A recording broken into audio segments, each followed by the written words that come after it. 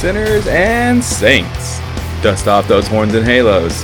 It's time for Allen After Dark.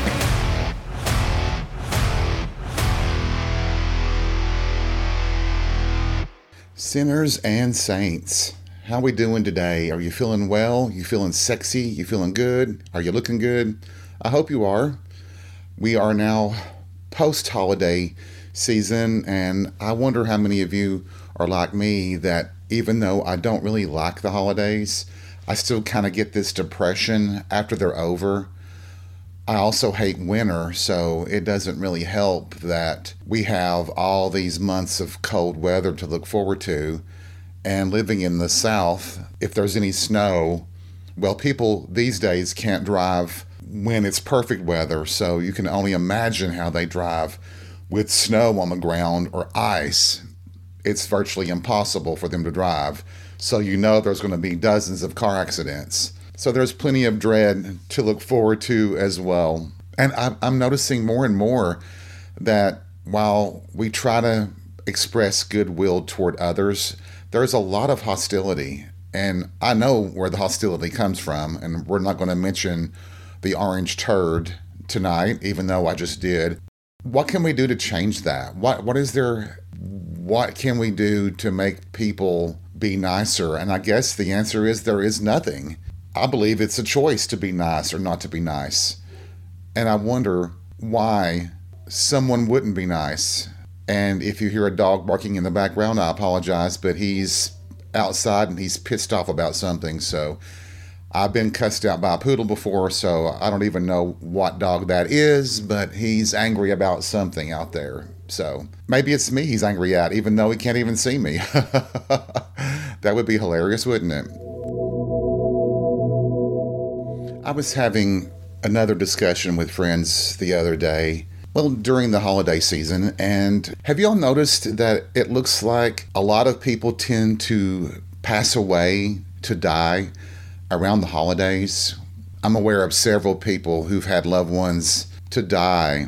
And I currently have a good friend who is still in the process of grieving for his lost partner. They were together for many, many, many years. And it's the cruelty of life, isn't it? That's the cruelty of life, that life comes to an end and we don't have a say in the matter. I mean, we can extend our lives, try to take care of ourselves, eat right, follow doctor's instructions, try to do things that doesn't risk our health anymore. But Lord have mercy, considering the years that I've been a drinker, I probably have shaved off several years of my life just from that. I don't want to think so, because I only tend to drink once or twice a week, if that. But I'll be honest, I drink a lot sometimes, and that probably doesn't help. But in the conversation we were having, it's one of those things, again, where people make you completely aware of your mortality. And what are we supposed to do with that time? Is it should we just live for ourselves, or are you supposed to live a life of service to others? The bottom line is that once you're born, you have to survive. Right? We have to survive. We have to have food, clothing, shelter. And if we don't have those things, then we have to strive and work to get them. And let's face it, in the United States, there are a lot of people that try to help. But once you become a homeless person, I wonder how hard it is to get out of that vicious cycle. A lot of people that are homeless, it's very clear they have mental health issues, very significant mental health issues, and there isn't enough help for them in this country. I can't speak for other countries, but when you put yourself into that situation, you start thinking about where you are in your life and what you need to do. For me, I overthink everything, and you all know that already. But as I'm getting older, I'm thinking about my situation. I am a single person who I don't believe I will be in a relationship anytime in my future. And I have to think about what will a future look like when I'm, let's say, 70 and older. What if I am not in as good health as I am now? What do I do? How do I prepare for that? And that mindset keeps me in a place to where I don't travel as much. I don't do a lot of things that might cost more money than I want to spend, because in my mind, I need that money for the future in which I might not have anybody else to help take care of me. And the thought of being homeless at age 70, or well, at any age is bad, but when you get to that age where maybe the money is running out and there's not enough, what in the world do you do? I mean, what do you do? Where could you go? Would you become a possession of your state government? What would happen there? Once again, though, that's me letting fear dictate my actions. I remember when I first moved out on my own, how hard it was to survive. And I always go back to the lessons I learned when I told my nephew when he first moved out on his own. And I told him, I said, what's the price of your freedom? The price of your freedom is rent, gas money, transportation, utilities. You have all those things first before you get to do anything. So if young people think that they're just going to break out of their parents' house and have this wild and crazy fun life, boy, does life kick you in the teeth really, really quickly on that situation. So what do you do? What do you do? Do you just constantly worry about it? And I wonder if you guys are like me. There'll be nights I suffer from terrible insomnia, so I have plenty of time if I'm lying in bed just to think. And it's what comes up the most. What's going to happen to me in the future? So I feel like I have to save a lot of money just to be prepared for an unknown future. And it's true. We don't know what's going to happen tomorrow. We don't. We could die in the next 5 seconds. I could die recording this podcast. And then would I be disappointed in that I didn't do everything that I set out to do? And of course the answer is yes, but there's nothing wrong, I don't think in my mind, of doing the things that I enjoy to do on a budget.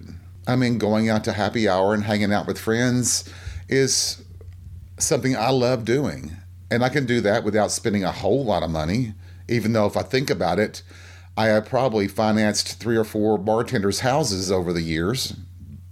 I do need to think about that, don't I? Well, shit. Well, it was money well spent.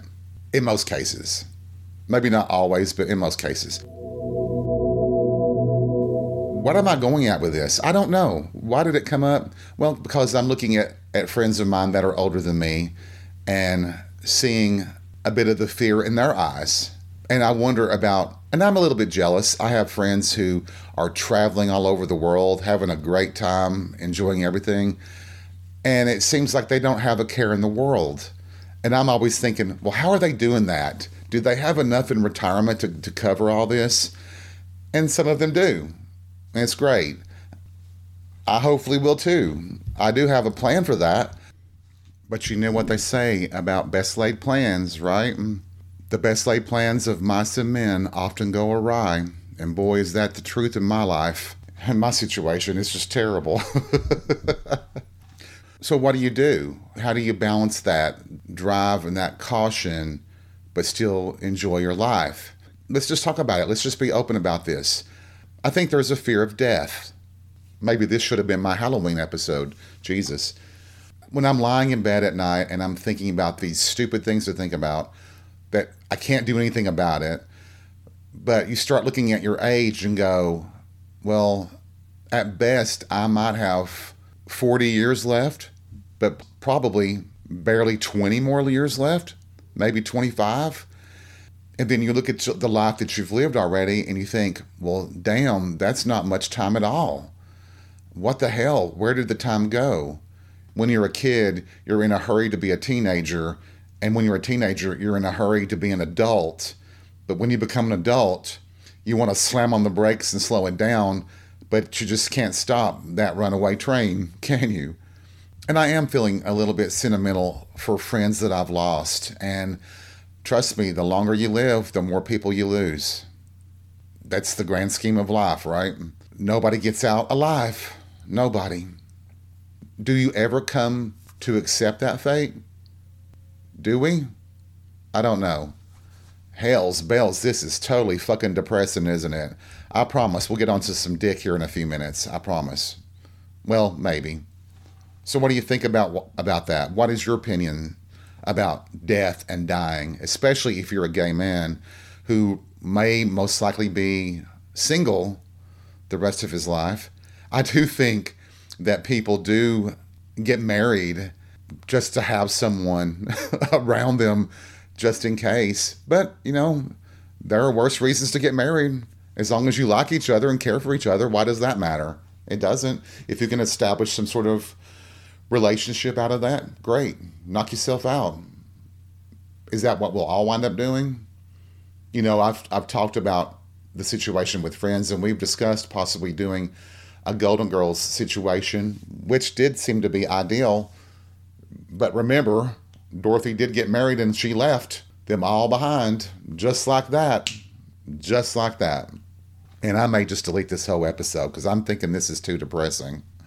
But most likely I won't. I think that this is part of my therapy, like I've said before.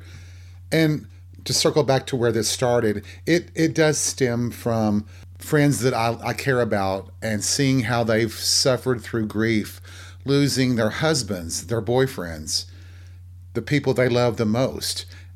And that is part of the whole dynamic of this situation, right? That's the whole portion that I'm getting at, that when you're together, you think and feel that you're going to be together for a very long time. When that doesn't happen, that's the rug being pulled out from under you. And then you have to go on. They've passed and you're still here with a broken heart, but with life still running over you. You've got to keep going. The next day, the world doesn't stop. And it's hard enough in basic relationships, but try having a relationship in the gay community where it can be nearly impossible. Trust me, I know. I think that's why I'm talking about this, because seeing especially a dear friend who just recently, just this year, lost his partner, his husband, his lover, his best friend. And I just remember before Christmas, he was out at Gene's Christmas party, and just seeing that look on his face, that sense of loss, that he was just like, I'm here because I need to try to make myself keep going. And I felt it in my heart. What is the old saying? It's better to have loved and lost than to have never loved at all. But I don't know sometimes. Sometimes the pain can be unbearable. When I lost one of my bestest friends just 8 years ago, I'll remember that morning getting the call and not knowing how to deal with it, that I still, to this day, a certain song comes on, a certain picture pops up on social media, and the tears just come to flowing again. And that was a dear friend. He wasn't a boyfriend or a husband. I think sometimes for me, that fear of that kind of loss has prevented me from being in relationships. I know that's my hang up. That's my hang up that I have to deal with. And I just don't know really what the ways are. And the easiest thing to say is to look at my friends who are traveling, loving life, and enjoying themselves, because time is short. And that is true. But I'm also of the belief that I'll wind up being 70 years old and may not have a dime on me, and then I'll be left homeless. And I don't think it'd be so good to be a 70-year-old homeless man out here on the streets of a Bible Belt city where there are good people who will help, but it's never enough. So do you think that that's what happens with our society? Is that part of it is that they instill that fear of being homeless to kind of trick us into working even harder and longer and not doing the things we want to do? I don't know. I don't know. I guess we can call this episode Thinking Out Loud. And hopefully you all haven't turned it off. But I've said before that I want the podcast to be more than just about sex. I want to be able to talk about anything, everything. And that includes dark and sad topics, because what is it that Cher sang about once? Sooner or later, we all sleep alone. And then the Queen, Madonna, life is a mystery. Everyone must stand all alone. They're kind of giving us a hint here, aren't they? Maybe I should have just played like a prayer instead of done all this talking. I know that you would have enjoyed that a whole lot more than this, probably. But anyway, I promise next week's episode will not be a Debbie Downer. I'm hoping that by getting this out, it's actually making me feel better. I hope it makes you feel better, knowing that other people are thinking about these things too. Or maybe it's just me, and maybe I've dredged up issues that you all weren't thinking about. And if I did, I apologize. But maybe we should be thinking about it. Maybe we should be talking about it. I know we should be talking about it, just because it is part of the human condition. But dick is part of the human condition too, so let's talk about that for just a few minutes. And boy, do I have something to say.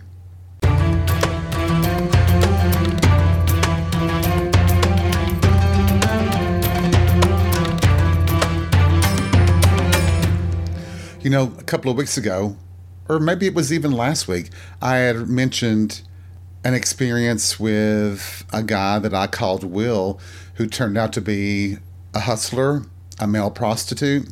Well, you'll never guess who popped in to the club at happy hour. I had mentioned that he had been banned for life. Well, I got corrected on that.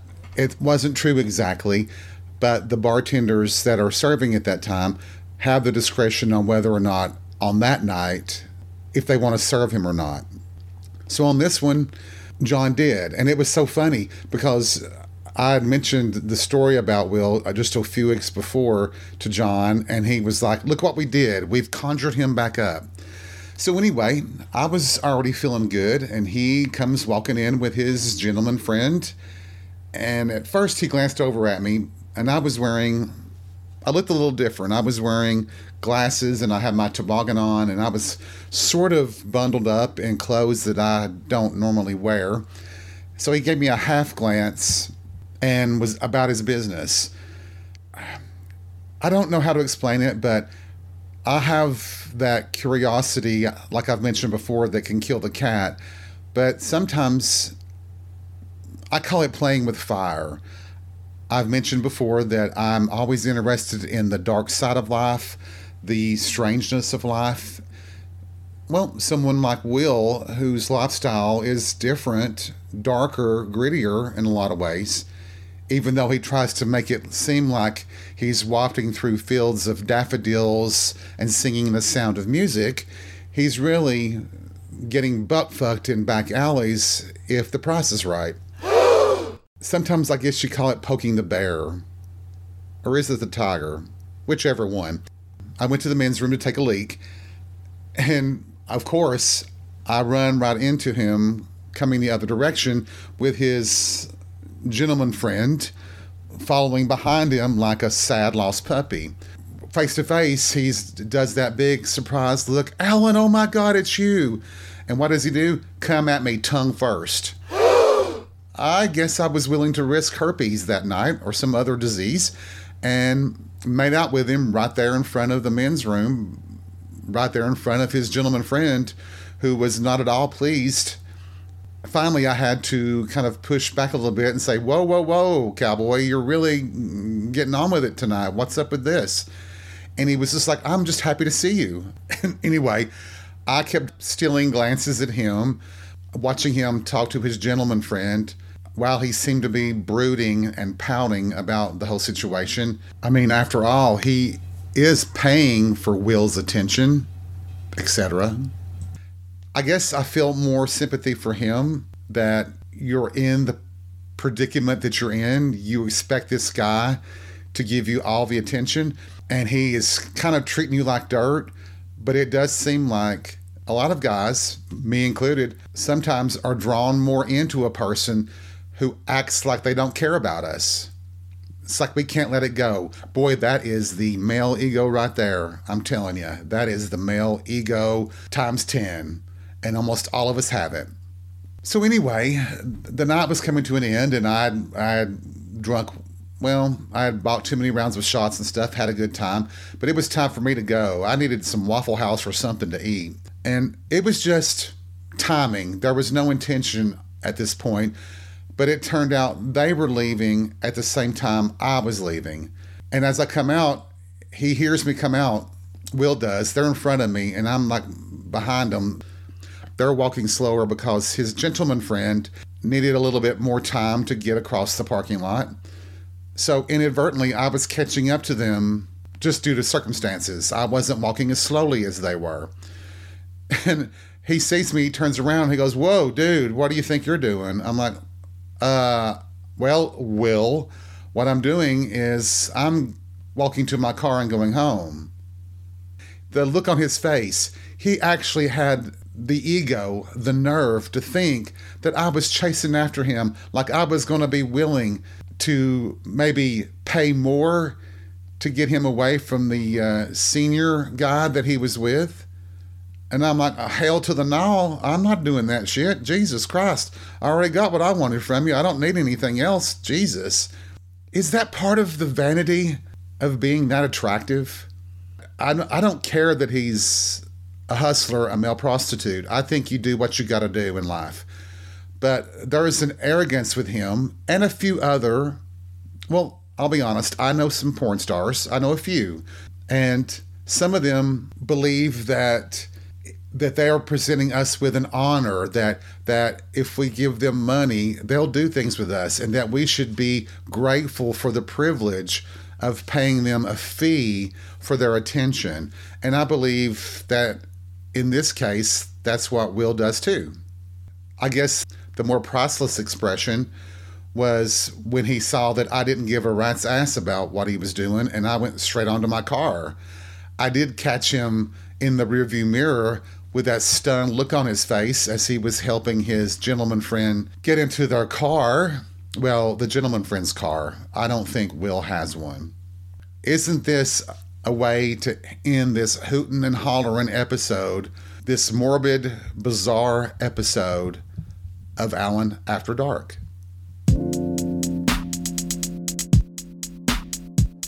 Thank you, fam, for joining me for this weird episode of Alan After Dark.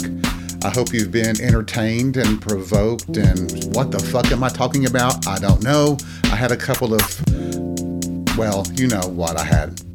And no, I don't mean dick. Remember, take life by the balls and be real. We'll see you soon.